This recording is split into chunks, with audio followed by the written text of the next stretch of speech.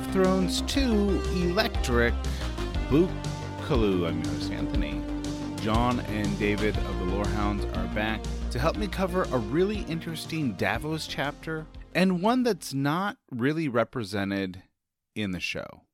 Lots of Stannis talk, lots of smoke baby talk. Then after my conversation with the Lorehounds, I include a short excerpt of my deliberations for my upcoming Fantasy League.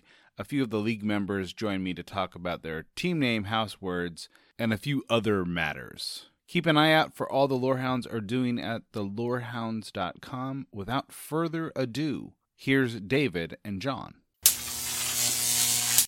John and David, if you were going to select two members from the Ice and Fire universe to start a podcast. Oof. You guys are both seasoned podcasters. You've probably put out more in the last 2 months than I've done in the last 2 years.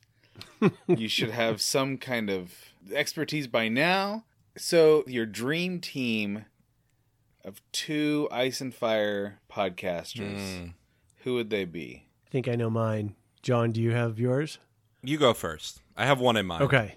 So what makes for a compelling podcast? Good audio, right? If you have crap audio, people tune out. You need some compelling content, but you also need people who can talk in this weird extemporaneous way, because we're kind of talking at each other, but we're also talking to the audience, and you've got to be able to roll with a lot of stuff. And I think two people who have that kind of charisma would be Tyrion and Renly Baratheon.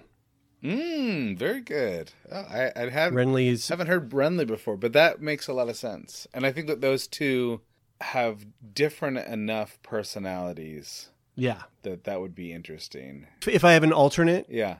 What might be, what's her name? Highgarden, who was betrothed to Joffrey's...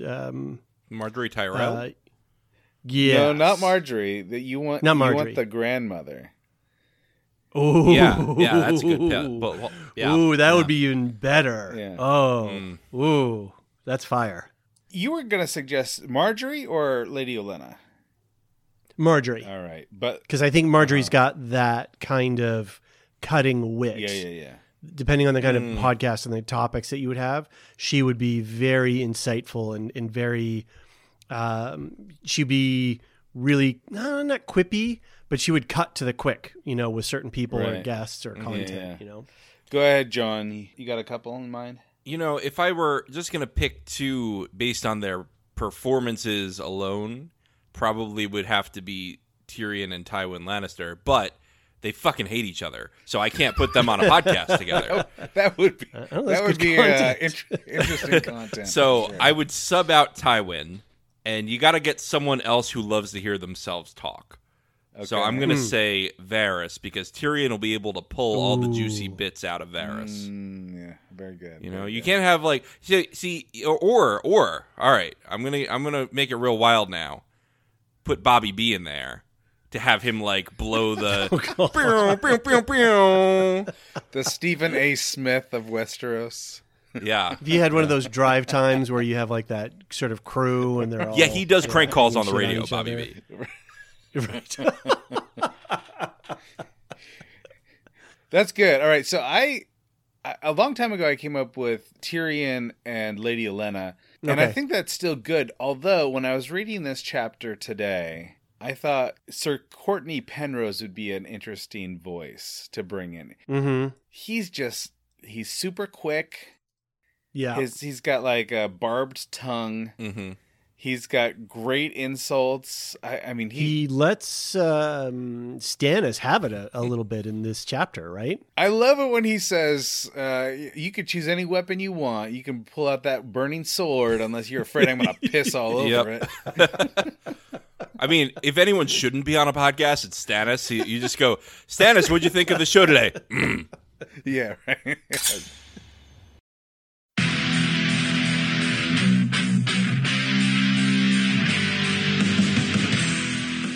We're getting geared up for the 6th annual Summer Badass Fest.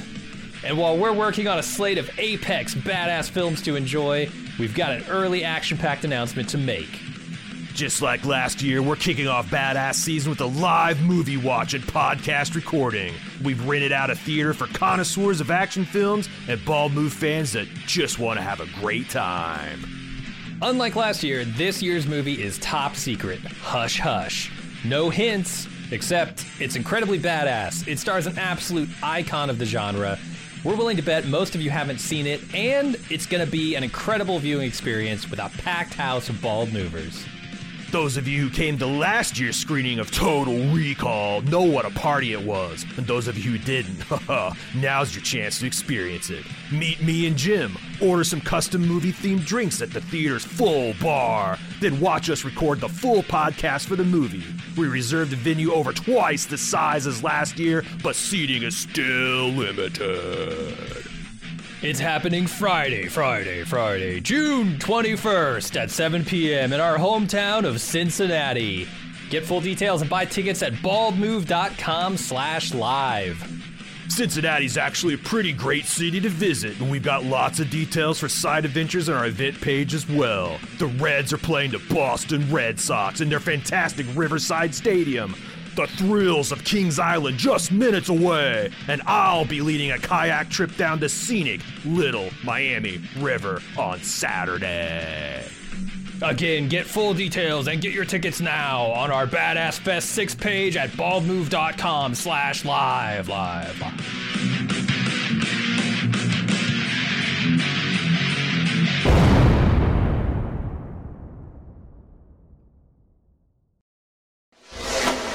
So who's the growly guy in Ted Lasso?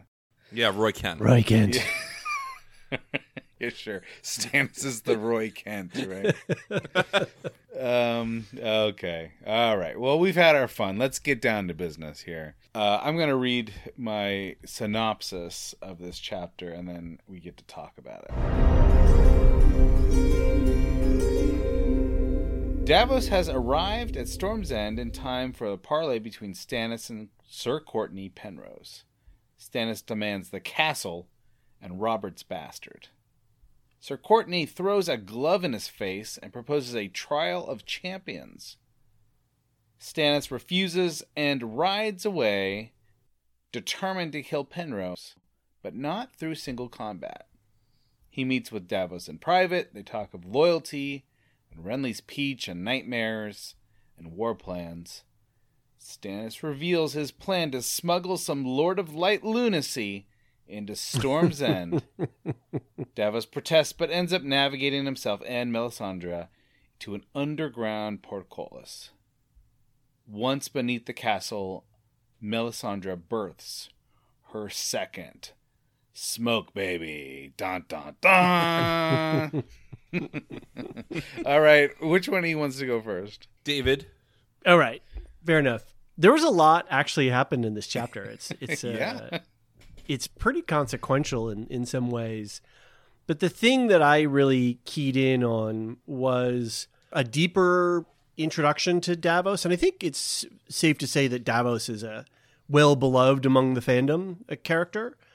The portrayal on TV, I don't know if he was one of your guys' favorites. He certainly was one of mine. And I was trying to think about why that was. He's a humble man. He's an uneducated man in the sense that he's, not literate, and he's been jumped up, right? Mm-hmm. He was pulled up to be a knight. Mm-hmm. And yet through his devotion, his loyalty, his upstanding, forthrightness, and his cleverness and quick of thought, like he's a really good thinker. He puts all the other lords to shame that are around Stannis in this meeting and in future times.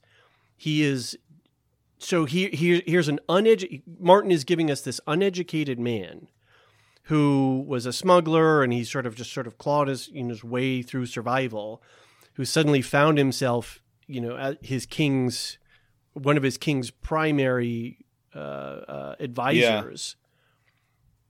But it's his simplicity and his quick mind that just put everyone else to shame. All these professed knights Yeah. are, this and that. He just, and as a device, as a literary device, I think it's a really great character that Martin gave us to backdrop the what does he say in the line about the flies around the corpse? The Lord.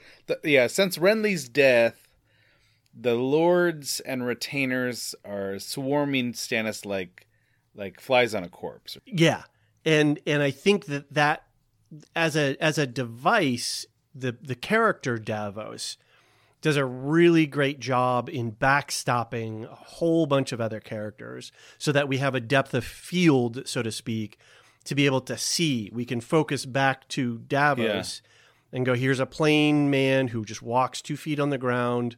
And then now here's all this craziness and all these silly people, and this is how far these people are silly and crazy. And then the other thing is he's entirely mundane and non-magical. Well, Davos is unique in a few ways. Number one, he kind of occupies the space that Jon Snow did in the first book. Okay. In that Jon Snow was sort of like a view from below, right? He's not a lord, he's not a knight, he's still a child, and moreover he's a bastard. Right? And so he's sort of that view from below, and he's also almost entirely, attentive to the moral compass. And in this book, Davos is not just the view from below, he's the first commoner POV. Even John was the bastard of a high lord or whatever. He grew up in a castle. Right. And even more so than John, maybe, he's got his finger on that moral compass. And in those two ways, Davos is almost unlike any other POV character we meet. Right. Davos, I guess what's interesting to me about him is we get a lot of questions when we watch a show. Will this character have a redemption arc? But Davos is a man who is introduced to us at the end of his redemption arc. Oh, interesting. Huh. Ooh, that's a good one. He holds the proof of his redemption around his neck, right? He holds his fingers around his neck. He's loyal to the man who cut off his fingers because he's done self-reflection and said, okay, I did some good, I did some bad, this was a fair outcome. Right. I'm going to try to be better going forward.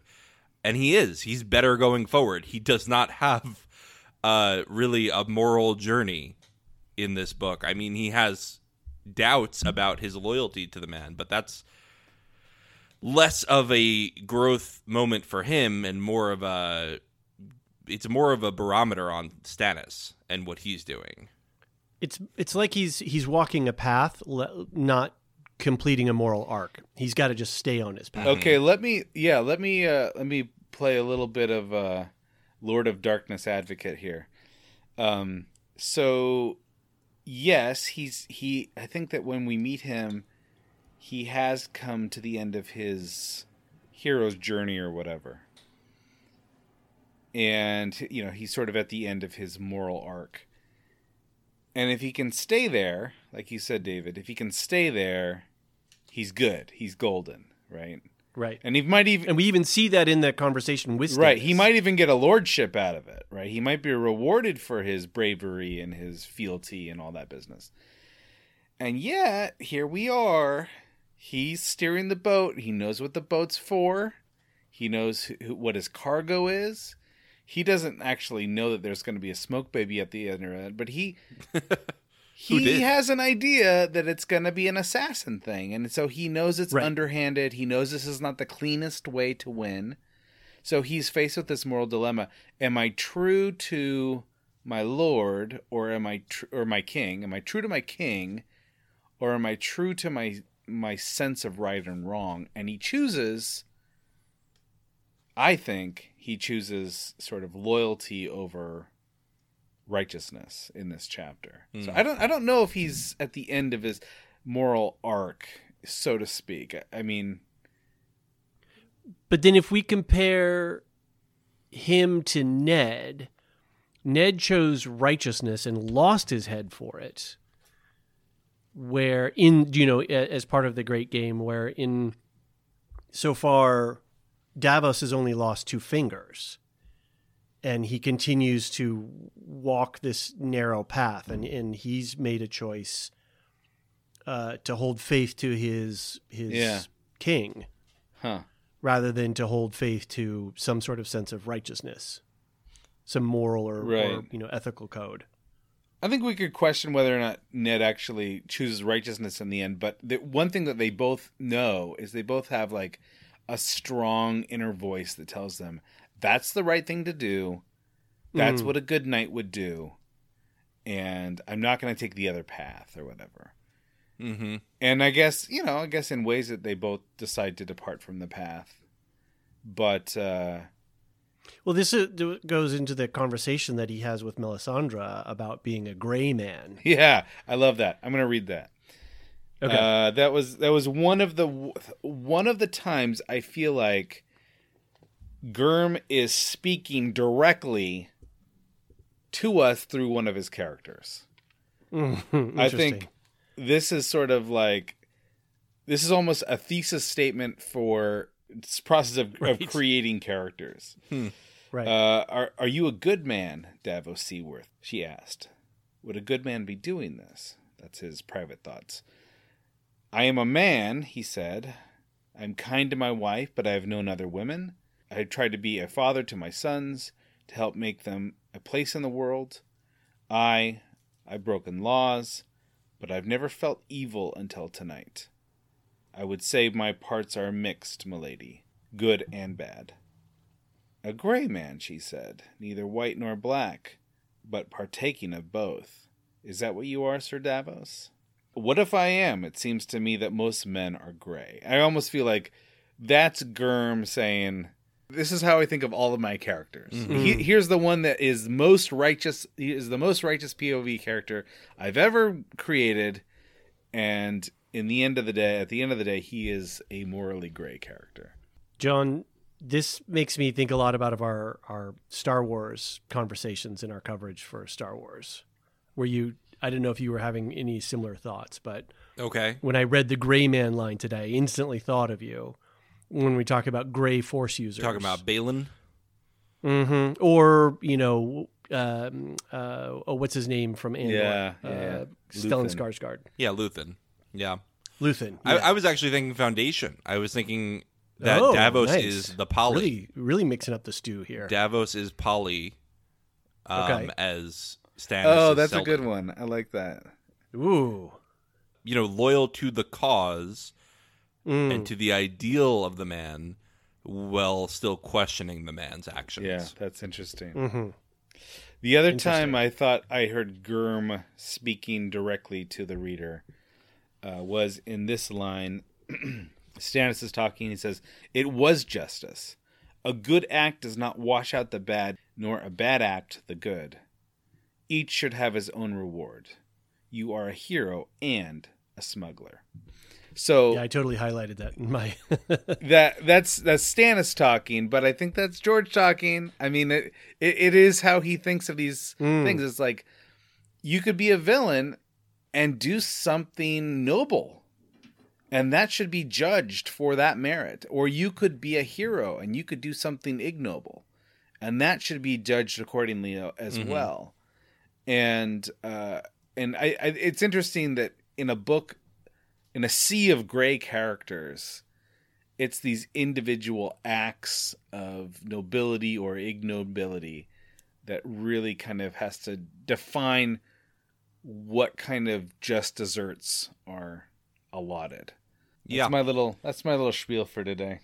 Yeah, and I mean, Stannis, I'm sure that you've dissected him more in more Stannis-centric chapters. This one sort of weaves in and out of Stannis, but I mean, him in general, I think the reason he was so interesting in the show and the books to me, and why I think he was so wasted in the show, was he is an exploration of a potential hero who has no charisma at all.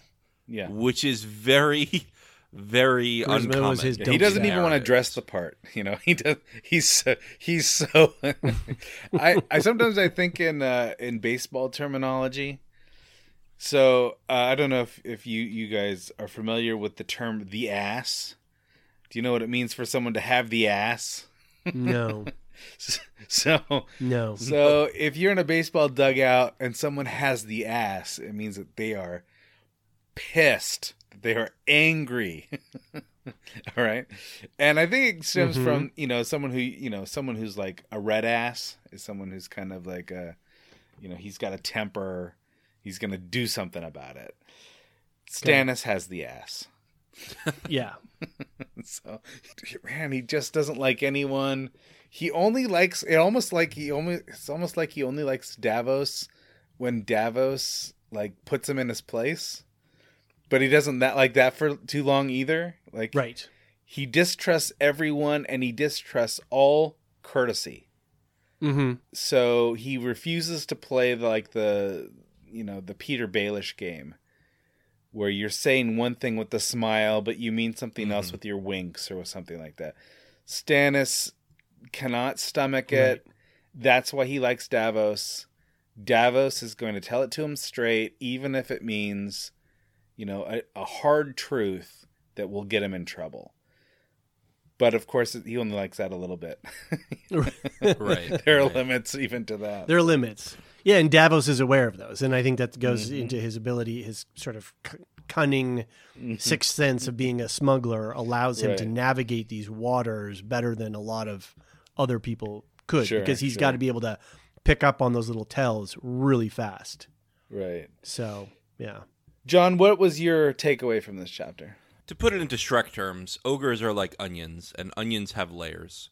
And the Onion Knight is layered as all hell. Yeah. What a poetic way to say that.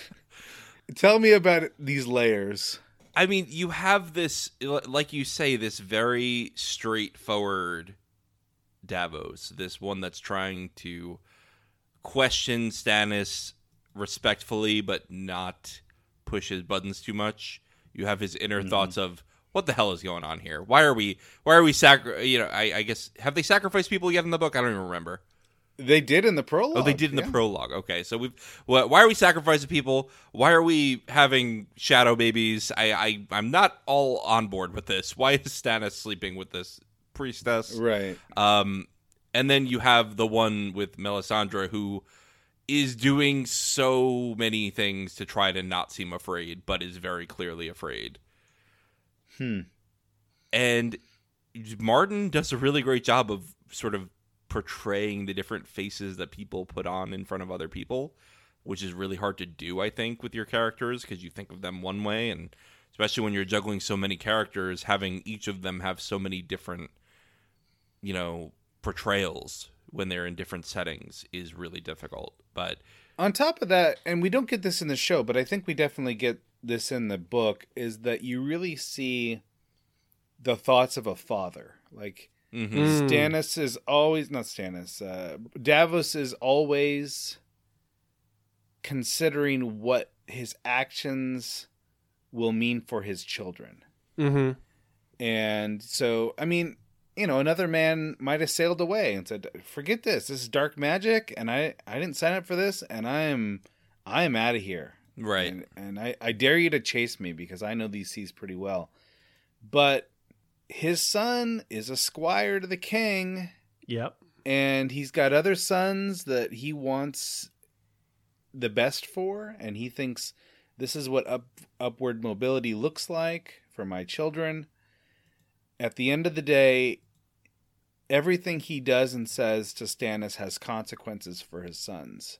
Interesting. Yeah. And even this Lord of Light business, it's like, I hate this new god that he's adopted, but now my son is an adherent to R'hllor. And so, and you know what? That's probably a wise decision for him to do because he's the king's squire. It's advantageous for him to convert. So even if he doesn't like it, he's almost thinking, what outcome is best for my children? He's a results-oriented yeah. man. Onion. Yeah, there you go. There's more onion to him. How old are your children? You guys both have children?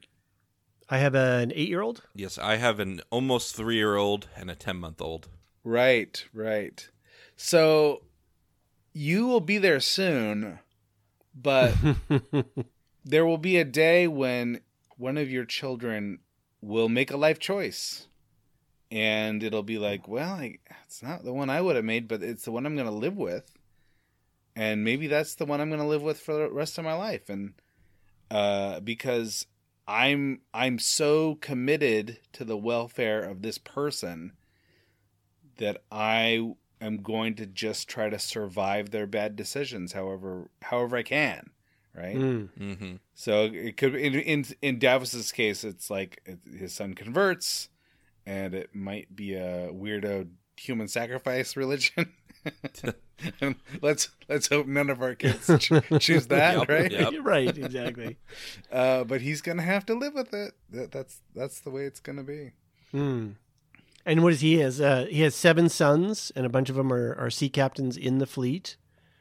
Yeah, I think so. And then I think he loses most of those in the battle. You know what? In a previous chapter, I think he goes through all of his sons, and it's just name soup to me. Yeah. So I don't know. I don't know who's doing what. Right. Yeah. No. All of his sons have the potential of becoming knights and maybe even lords for some of them. Right. If Stannis succeeds, anyway.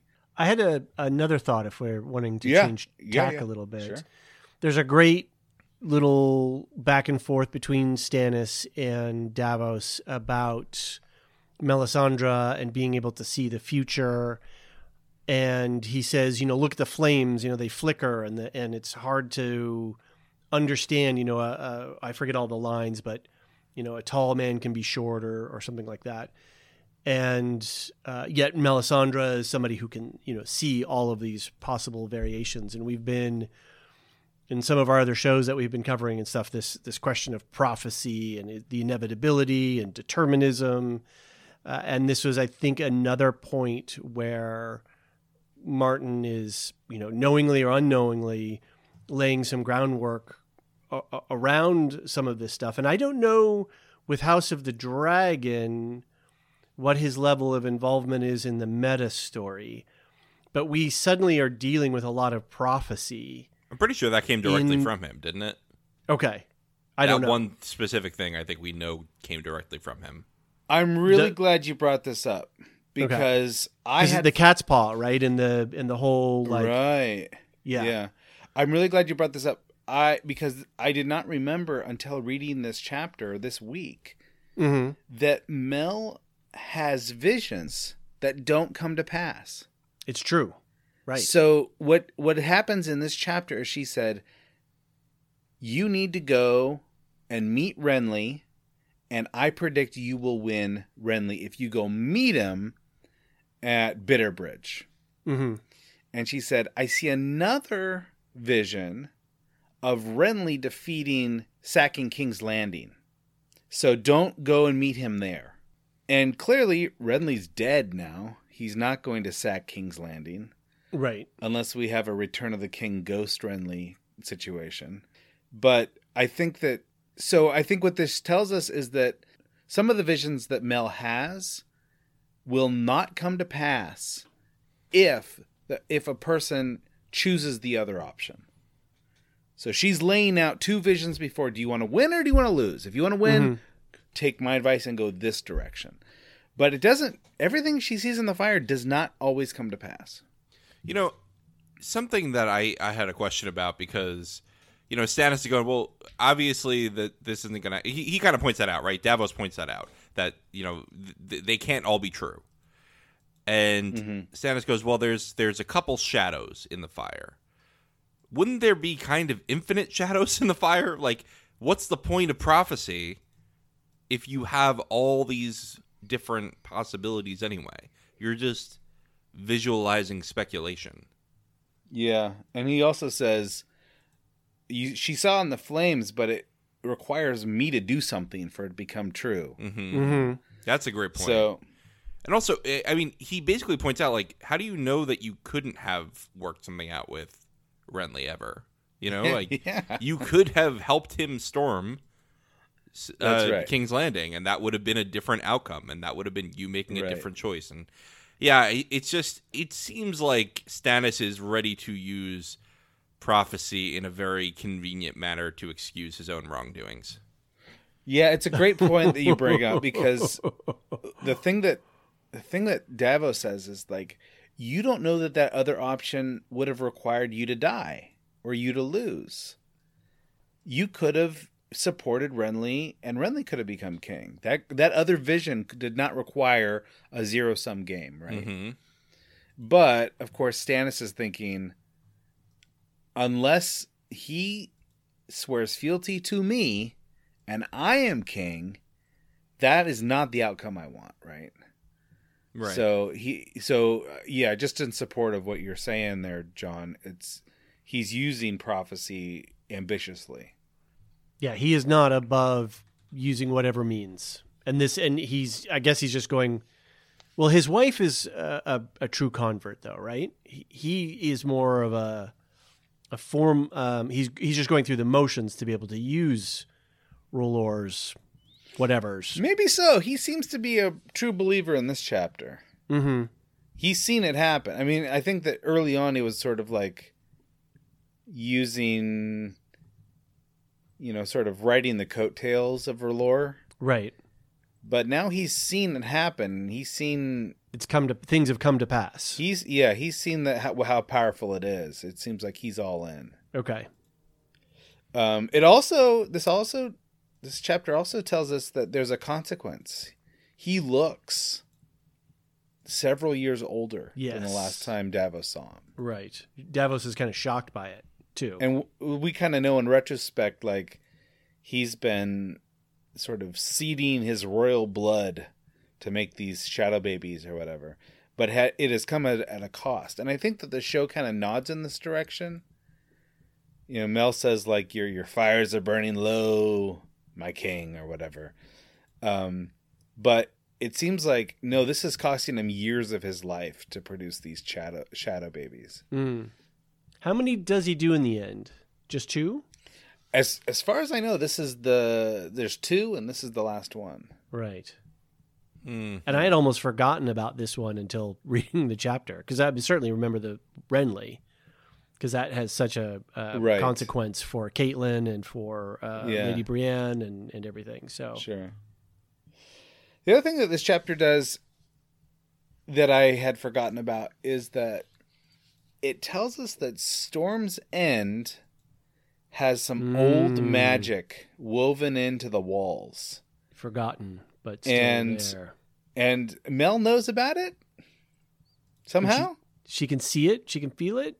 She can feel it, or she's old enough to remember it, or well, I don't know. But anyway, I thought it was interesting because this is right next to a Jon chapter where they're on the Fist of the First Men, and Jon is talking about how Ghost will not come in between the stones, almost as if there's some kind of force field or something. Mm. So I think that there's something happening here where Martin is introducing a kind of a force field magic. Interesting. Eventually, that is absolutely going to be important for knowing what's going on at the wall. Like, the wall is supposed to have some kind of force stuff field like magic. that as well. Yeah. I thought another thing that was really interesting going on in this chapter was this whole back and forth between light and dark. There was one thing that really caught me, which was the personifications of both light and dark as being these, the gendered male, the way that they were describing them, but like personifying them. Yeah. But also I love this idea that, as Davos is saying, well, here we are in the dark and the shadows. We're doing you're a lady of the light. You're R'hllor's servant. But here we are sneaking in under cover of night. And the guards are huddling by the light that's casting the shadow, that's letting us, get through. And then you're going to birth the shadow. And she's like, yes, but the shadow serves the light. So this idea, the whole dynamics between light and dark, and whom's servant, I guess if we could say that, or the interplay between these. So they're trying to do a mission for the Lord of Light, but they're using the cover of darkness and shadowy tactics to do it. So yeah, what does Mel say? She says like, you're as naive as a young child, Davos. Yeah. Shadows cannot exist in the dark. Shadows are children of the fire, or something. Yes, like that. That's it. Yeah. So, I think it's a bit of sort of Zoroastrian dualism. Martin has said that R'hllor is sort of based on the Cathars and the Zoroastrians. Okay. And all of the fire stuff comes from the Zoroastrians, which is our first known religion with dual deities. A good deity and a bad deity. Right. And this is when notable introductions. This is when Mel introduces the concept that R'hllor isn't the only one. Like she's talking a good monotheism game up until now, and it's to Davos that she clues on. She says, don't talk about the Lord of Darkness. You do not want him involved in this at all. Yeah. So clearly, there's more than one, and they're personified. Right. They're not sort of amorphic features or powers or some mysterious force that binds us all together. It's not Star Wars, right? Right. I mean, it goes down to modern questions about monotheism, right? Is if you're going to claim that there's some powerful evil force, are you truly monotheistic? That's a question people wrestle with. So it's interesting because she does it in public. She's very like, no, this is the Lord of Light, and to Davos, she's like, let's just be a little bit cautious when we're tiptoeing around the dark. So I feel like, and we should just call out that at the end of this chapter, Mel does the whole shadow birthing thing, and the baby grows up before his eyes, and Davos says, I know the face of that thing, and I know the man who who sired that thing, suggesting that maybe it looks like Stannis. And it wriggles in between the bars of the portcullis, and it runs along the water, and presumably off to do, dark deeds or whatever. As I was reading this, I think this chapter is why Martin created Davos in the first place. Interesting. I think he had this idea, my little pet theory here. He had this idea of this scene where the priestess births a shadow monster. But in order to make it work, he needed a smuggler to get her under a castle. And I think, well, if I'm going to create a smuggler, why don't I introduce him at the beginning of the book? I feel like this scene here, where Davos is kind of a spectator, necessitates a smuggler to be introduced into the narrative.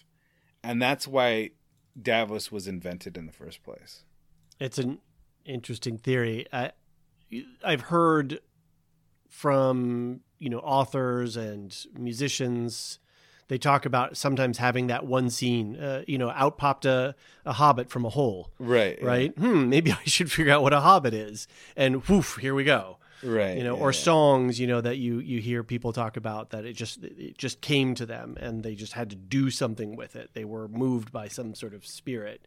So interesting that if that was I like the theory that he's just got this vision of Melisandre giving birth to a smoke monster. It's like, oh, how do I get her into position? Yeah, right. And then it turns out that Davos is, for me, is one of my favorite characters out of the whole pantheon of Game of Thrones. I've got a question for you guys. So Davos is hell-bent on taking Storm's End. Yeah. And Stannis. Yeah, sorry. So Stannis is hell-bent on taking Storm's End. And one of the things that Davos suggests is, why don't you just go take King's Landing? Yeah, bypass it. You'll get it. Once you win the kingdom, you'll win this castle. You don't need Storm's End. Mm-hmm. And what Stannis says is, I don't want to be known as the king who couldn't take this castle. But my thought is, the reason why he wants this castle is that he needs Edric Storm for some Lord of Light sacrifice stuff. Ooh, okay. So here's my question. Do you think he cares about not taking Storm's End because he wants to be victorious over the castle of his birth, right? Or do you think he's doing it, he's driven by this idea that I have to get Edric Storm? Oof. John? Yeah, I think it's both, but I think it's honestly more the birthright, I think. Because he was mocked so hard by the joviality of his brother. Both of his brothers, really. Shamed, right? Yeah, he was completely shamed. And could you blame the guy for being distrusting of the friendly when both of his brothers were kind of horrendous to him? Especially Robert. I guess Renly didn't really do much to him except claim the throne before him. But Robert, giving Renly Storm's End was really a big FU. That's right. And that I think I think that's the cornerstone of Stannis' character. Is being given second place to the youngest brother. Well, his idiot brother sat on the throne of everything, right? Yeah. How much of this narrative is driven by these second sons who don't know what to do with their lives? A lot. What about you, David? What do you think about that? Does he want Storm's End or does he want Edric Storm? I thought when I read it, the thing that I picked up on was this idea of his image. That how could he doesn't want to be a king that doesn't and didn't he occupied, this was his, this is his birthright, this castle, isn't it? Part of his birthright? Yeah, absolutely. And then it goes into this whole, that's where it sort of veers into this whole thing about information and, the people are, a story may be true, but they'd rather tell this mocking story because it's humorous and it's fun and it's, sort of throwing feces at the lords, when they're, living, such disparate lives. So I read it more as an ego. It's like a brand thing. It's like, my brand, people don't love me.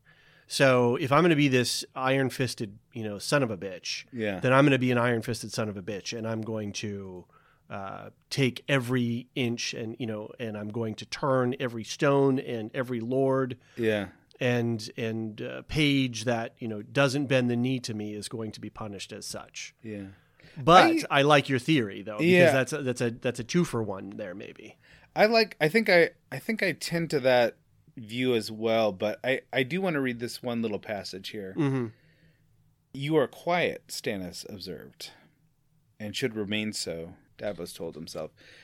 Yet instead he said, "My liege, you must have the castle. I see that now, but surely there are other ways, cleaner ways.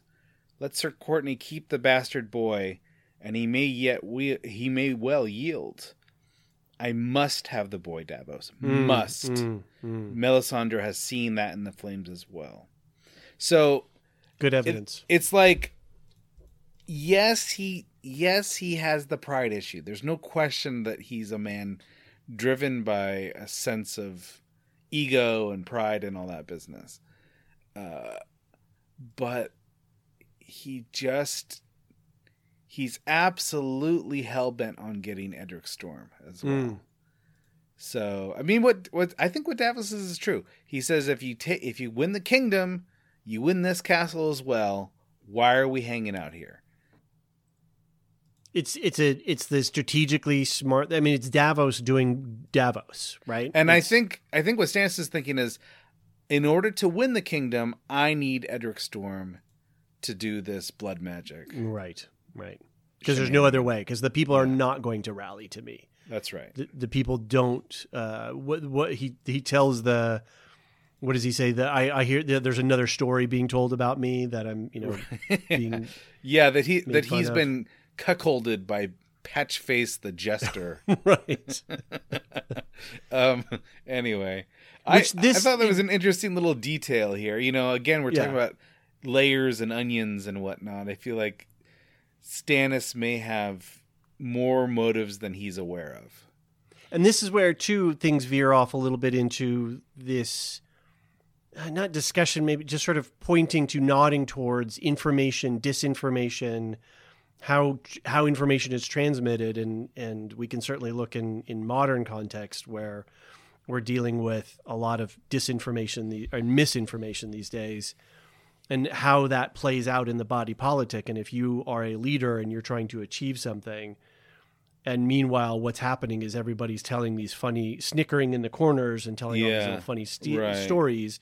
When you go to march on King's Landing, you're not going to have the support of the common folk and the small folk, and that's going to cause you problems. Ultimately, both tactically and strategically. Mm-hmm. Mm-hmm. There's a reason that people talk about politics versus policy, right? It's important to have the good policy, but to get the good policy done, you need good politics. And it's unfortunate that that's a requirement, but it is, and Stannis never really learned that lesson. Or I guess he understands that he's failed in that arena and that he has to be even stronger on, the might, the policy, the military policy, just to compensate for his lack of political stamina. At least he's self-reflective enough to be able to recognize that in himself. Yeah. He's lived a long enough life to realize that no one's going to love me for my winning charm. So I got to do what I it's interesting. Do. So I was just doing this interview with a professor who teaches Machiavelli. Oh, cool. And so for the very first time, I sat down and actually read The Prince, start to finish. And one of the things that Machiavelli says is that you have to be loved, and if you have to choose love or fear, then choose fear. But these things are not mutually exclusive. You don't want to only be the Lord of Fear, right? Right. Because it'll make things easier on you if you can, politically massage people's feeling towards you. So, and I think it's an interesting problem that a lot of people in this world face. It's like Stannis is basically punted on the love. He's like, nope, I'm going to be the fear guy. And then in the show, Dany gets to... actually, we could just point to Dany and Marine. Dany and Marine has the same problem. Like, she has the power. She has the fist.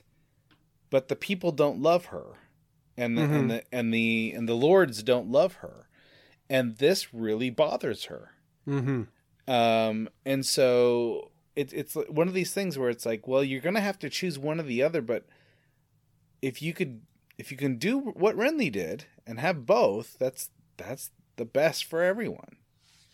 And what happens when we find leaders who have both?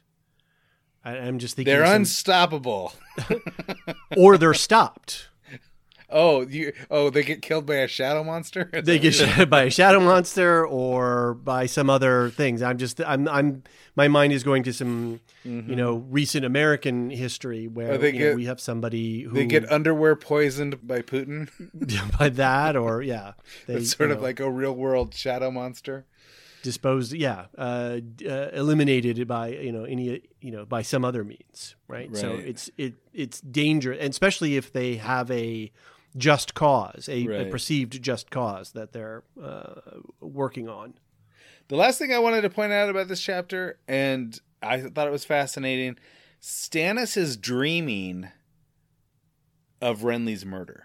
And the details of his dream suggest that he's dreaming about what actually happened in that tent, even though he was asleep, a couple miles away or whatever. He's dreaming of women screaming and Renly's blood and all that business that we know happened. So it's almost like is it kind of like a warging thing where he wargs into the shadow and now his consciousness is in the shadow for a little bit and now he can't forget it? Or is the dark magic just kind of like one of the consequences is that if you use it, it's going to haunt you? I listened to your chapter the other day. I think it was the Arya chapter, and I forget who your guest was, but you guys were talking about the faceless men being wargs. Oh, yeah. Dr. McCarran. We were talking about that. Yeah. That was really interesting just to posit the question and then to explore, this thing. So it suddenly makes like there's a lot of psychic transference that goes on in Kerm's world. Yeah, that's where people are touching each other. No, sorry. People that's going a bad into way to say trees. Yes, exactly. Into wolves. Yeah, people going, people looking at other people's feet and using that politically. So, anything else that you guys want to talk about related to this chapter? Yeah, I'm pretty good, I think. John? I just like the way that Davos' actor in the show goes onion. He really sells the onion. I love his accent. He's great. That's all I want to say. You were a pirate once. No, I was never a pirate. I was a smuggler. What's the difference? Well, if you're a famous smuggler, you're not doing it right. I loved his accent too, and I will absolutely back that accent over the audiobook accent, which I don't know if you guys have heard the audiobook of Clash. Oh man, Davos is like almost like a cartoon pirate. Oh no. That's what he sounds like, a cartoon pirate. That's depressing. All right, notable introductions. We meet the cross quills of Penrose for the first time. We hear that Tarth's seat of power is called Evenfall Hall. We hear of Lord Meadows, who is the cousin to the Penrose liege lord, who is going to kind of support Stannis if anything ends up happening to Courtney, wink wink. And that's exactly why Stannis thinks this assassination is going to work for him. Show differences. No Edric Storm in the show. Yeah. Gendry is sort of sort of like a composite for all of Robert Baratheon's bastards. Not Renly, Gendry. And only one smoke baby in the show. In the book, there's two. Right, that's why I didn't remember. Yeah, same here. I was like, wait, there was a smoke baby here? How quick can this woman get pregnant? See it. Yeah, this is when we actually see the dark magic at work, right? Right. Anyway, I love this chapter. I thought it was really interesting. I think it does some interesting world building as well. Totally. It explains a little bit of what the magic is, a little bit of the Lord of Light stuff.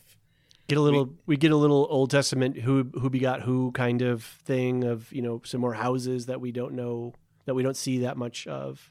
Yeah, that's right. And I thought it was really, for me, it was worth it just to have Gurm talk about what a gray man is and talk about what justice looks like. No one's a hero, no one's a villain. This chapter does a bit of heavy lifting for, I think, Gurm's theory of character development. Yeah, for sure. Lorehounds, tell me about what's going on with you guys early December.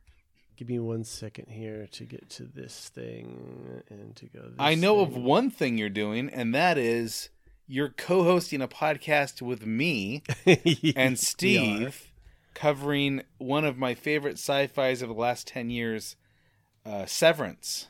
Yes. Yeah. We're anticipating season 2. We're just finishing up our recap of season 1. And a ton of fun.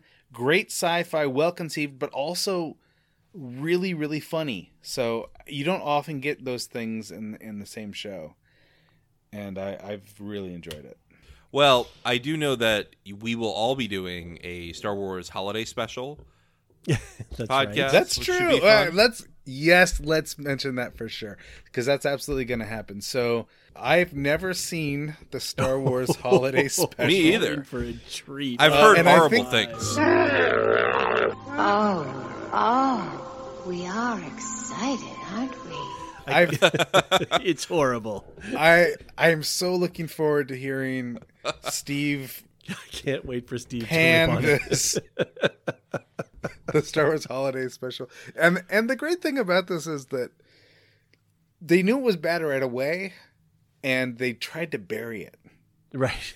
And we've been able to dig it up. The internet does not forget. Been able to dig it up, and now it's going to bring us joy because of how bad it is. Yeah. So- We're taking a break from our Star Wars Film Festival to slip that in. So, yeah. And where can people find that? It's going to be on our main Lorehounds feed. So just search for Lorehounds on your podcast app of choice, Spotify, YouTube as well. And we've got our website where all your episodes are your cocoons of, your Properly Howard episodes and Alicia's Wool Shift Dust episodes are all at lorehounds.com. Excellent. Thank you, guys. I appreciate you Thanks, jumping Anthony. Thanks, Anthony.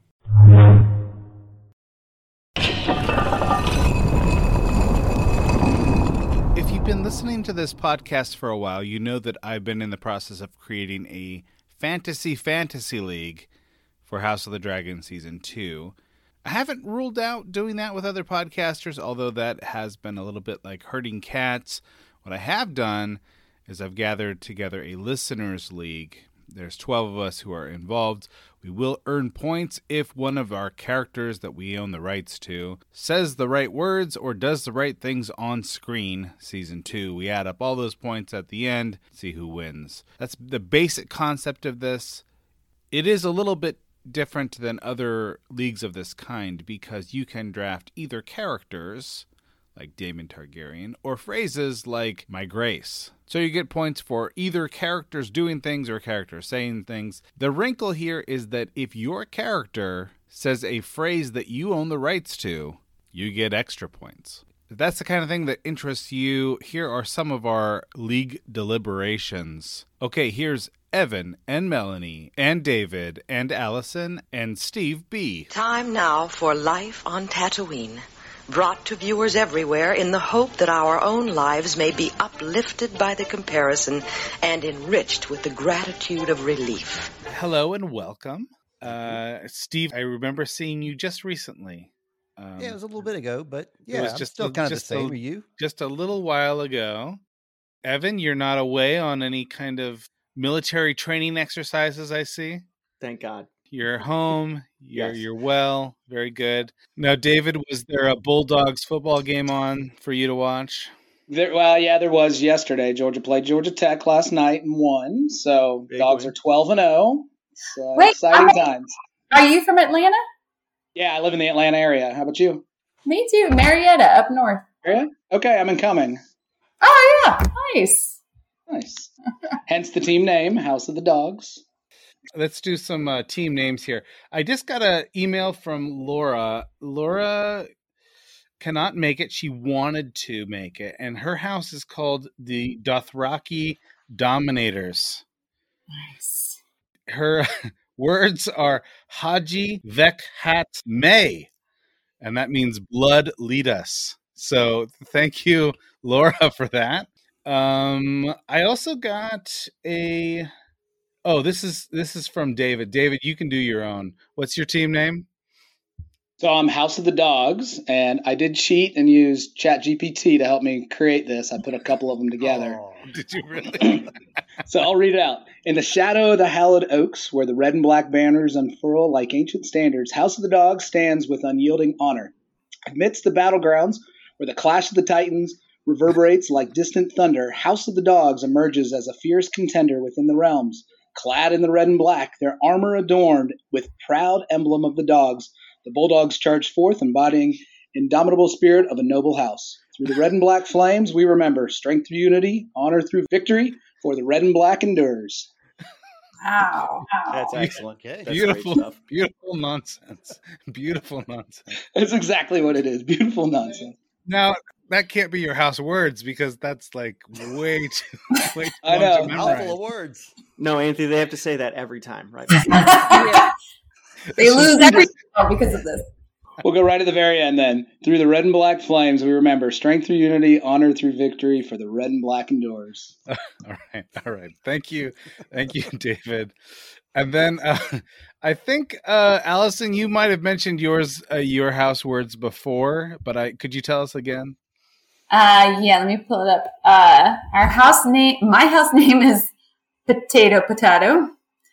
House potato, yeah. Our house motto is hypocritical Hufflepuffs happily heart hot D. Very, very, very serious. Yeah. Are you a Hufflepuff personality? Proudly, with undertones of just about every other house. Uh-huh. It really depends on the day. I'm assuming, Melanie, that you're Slytherin. Would that be a correct assumption? Yeah, probably. I'm ambitious. I can be ruthless. But I'm clever. I'm not evil. I'm just get out of my way. No, not even. No one's saying evil. No one. That's what all the Slytherins say. Slytherin stereotype, okay? And Sure. you probably don't like the Malfoys. Well, no one likes the Malfoys, but they are blonde, so that they are. That is the one Targaryen racism coming through. For sure. Evan, do we have your house name yet? No, I have not sent it in yet because I was thinking about this all day. All right, let's hear it. Trying to find something better than what I came up with first, and I'm going to write it down as you tell me. Here we go. House Clubby McClubfeet. I love it. And our words are, we do not tow. Oh! Yeah. Apparently, I got to use ChatGPT to come up with a good house background story. But I think we can all assume. No. Very good. I love it. Very appropriate, I think. Good. I'm glad to hear you say that. I was worried, people are not going to like this. Are you a descendant of Laris? Maybe. That makes the most sense, surely. But he definitely toes. He's real into toes. Right. Maybe it's like he's got to clarify. Like, our ancestor is Laris, but we no longer... Not into it the way Correct. this guy is. Yes, I like this. I like this idea. Toes are just regular. How about we will not toe? We want the whole foot. That's That's the subtext. Yeah. Yeah. One toe's not enough. Okay. That's what I'm going to think of you. That's what I'm going to think of when I think of you as I'm scoring. All right. Now, do we have everyone? I said, do I get to say my house words and stuff too? Oh, please. Yeah. I think I was really quick on the draw on mine. I said these a month ago, I think. No, October 5th. That's when it was. I decided to go with House Sweet Leaves because sweet child of time, first off. My words are, a house at rest is blessed. And my backstory is an ambitious house with great strength, but we prefer to smoke, watch TV, and podcast. But we will absolutely fight for our right to party. I love it. I would like to see all that on a pillow in the very near future. Would you get to work on that, Steve? When it's nappy nap time. That's right. Okay, yeah, that's you, Anthony, over there in the black hoodie. I was like, there's another person that you haven't even talked to yet, and it's yourself. That's what I look like. You look very casual. But that is usually how I podcast. I am house placebo in a gazebo because what could be more benign, less threatening than a placebo in a gazebo? And is that a reference to It, the film? No. Do you know what I'm talking about, though? I can't remember what character, but there's some character that can't say the word placebo when he's arguing with his mom. And he's like, "You're just a gazebo," or like something. Oh, little Eddie. Yeah, little Eddie. Yeah. No, I thought, what's the least threatening thing that you could come up with? Placebo in a gazebo. And in addition to that, I have house words. We're here to make friends. That's why it's the whole there you purpose go. of this. The friends we made along the way. Yeah. This is the wrong show. Hey, we need the cannon fodder, okay? Mhm. Dragon fodder. All right, so I want to open this up to any questions or discussions related to expectations, league format, or rules. And it's a very complicated system. The trick is to keep it complicated enough so that there's strategy, but also to be very clear about the expectations. So any questions or problems with format or rules? I've got one about the actual auction. So, how does the nomination order happen? So, if we want to throw, what are we calling them, a point earner out? Yeah. How does that happen? So our auctioneer, and depending on which league you're in, which division you're in, there'll be a different auctioneer. But the auctioneer will establish an order, and so we'll take turns on suggesting either a phrase or a character to bid on. We'll all have to, in equal parts, suggest names or phrases to bid on. Okay. Follow-up question to that. So, are you allowed to nominate a position that you can no longer draft? So, for example, if I've already selected somebody for Team Black and I've selected my stranger, am I allowed to nominate Black? You're allowed to do it, but there's a chance that you'll win the bid, like on the very first nomination, and then you'll have a character that you can't use. And so it'd probably not be advantageous to do that unless you're playing, 4-dimensional chess and you've got a different strategy no one's thought of yet, I suppose. Okay, and then at that point you just take the 5-point loss per week because you'll have an empty spot. I think that's it. I think that's the way it has to go. You just have to keep that in mind. Evan, you had a comment question? Yeah. So I apologize. I was really busy when we were making the final decision on the Dragon Flex spot, and I just frankly didn't read all the email traffic. So my question was, what was the final decision with the? It seems like what I briefly saw, it's going to go more to a flex, like any yes. dragon. So the stranger character we're going to use as sort of like a pure wild card. So you can choose either a human character or a dragon. Either one's fine. Perfect. Are we allowed to make any trades? I was thinking about that. Let me throw this out to you. All right.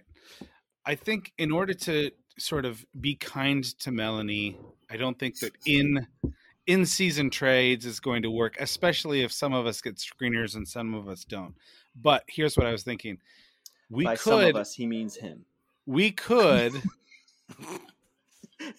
I'm not getting screeners. We could... I don't know if I will. We could do a round of trades at the end of the auction. We could do like, all right, are there any trades to be proposed?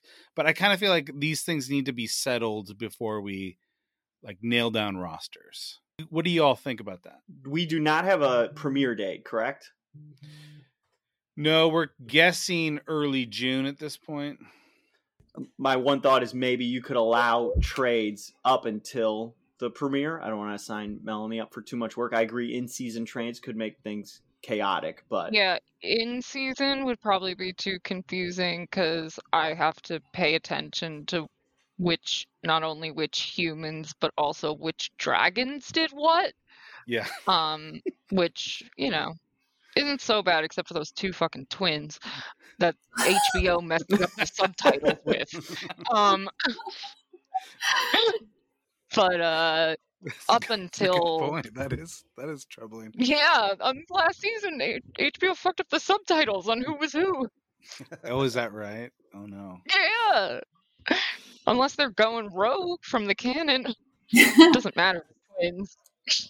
Melanie, how many times are you planning on watching every episode in order to catch everything?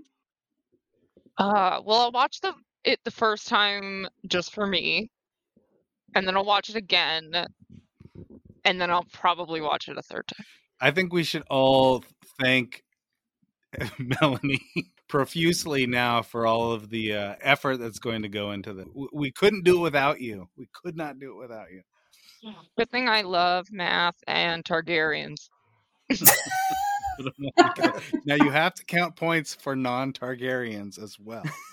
I know. It's kind of crucial to this exercise. Yeah. Well, I'll be like, yay, if a non-Targaryen dies. Or if the Targaryens I don't like die. So I'm glad that you brought that up, Melanie. I wonder if we could talk about what if, because this is a bilingual show, like some of the stuff is in High Valyrian, right? Mm-hmm. And we are earning points with dialogue. I suppose you have to go with the subtitles on the Targaryen, right? Yeah, and if we have a dispute, You mean you as far as can- like scoring points? Yeah. If set in Yeah. a different language, yeah. Mm-hmm. I guess the question is, I was thinking like sometimes the subtitles are a little bit different than what is spoken on screen. I want to privilege what was spoken on screen over against the subtitles. However, if the thing is in High Valyrian, I think we have to privilege the subtitles because otherwise Melanie has to learn High Valyrian. Yeah, and as much as I would love to, I don't think I can by June. Okay. And but Yeah, and isn't there an expert that like provides that High yeah, Valyrian like translation David to Peterson. HBO? Yeah, can you get him in the league real quick? Yeah. Give him a team for free. or if there's a scene where they don't translate it, like last Hate season that. when Damon was Yeah. singing to Vagar, but Right. then we can be like, all right, Anthony, All you right. gotta I find think out what what we he say said. is we privilege what is said on screen unless it's a non-English thing, and then we rely on subtitles. If there are no subtitles provided, Mm-hmm. it does not count. Yeah. Oh, if there's Okay. no subtitles provided, it does not count. Mm-hmm. Yeah. Well, I don't know how often that would happen, but I don't know how often, but it did Yeah, happen at least yeah, a couple I- times. Mm-hmm. Right. It was awesome. Are there any other questions about league rules or league format? Or is everybody like just show watchers? Who is There are at least a few of us who have read the books. okay? So, but there are people who have not. Yes. Okay, So I have not. I So yeah. I'm strictly a show Okay. watcher, but I did get together with one of my more nerdy buddies who has read the books, and we did a little draft prep the other night. So I will say this. I'm doing that. Yeah, that exact thing.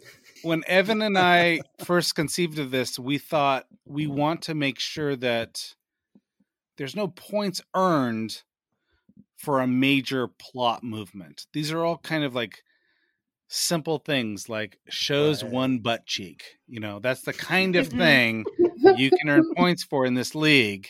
You cannot earn points for murders his brother or is poisoned or something like that. The kind of thing that would be revealed in the book. murders your brother on this show might be just a guess. Like it's already happened. Right. So no, we kind of tried to steer clear of major events. As for the dialogue is going to be different than the.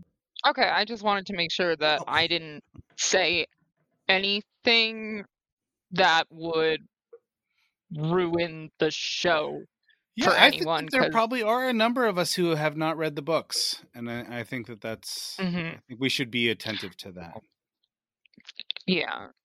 We have a document available. Does everyone have access to the document? All the I rules are printed it written out. out. 8 pages. Mm-hmm. That's what I was going to say. I was going to say I dare this show to come up with a scenario that you have not covered in this 8-page document that I have right here. Because it's like To keep it to 8 pages was a tall order. I'm actually quite proud of myself for this.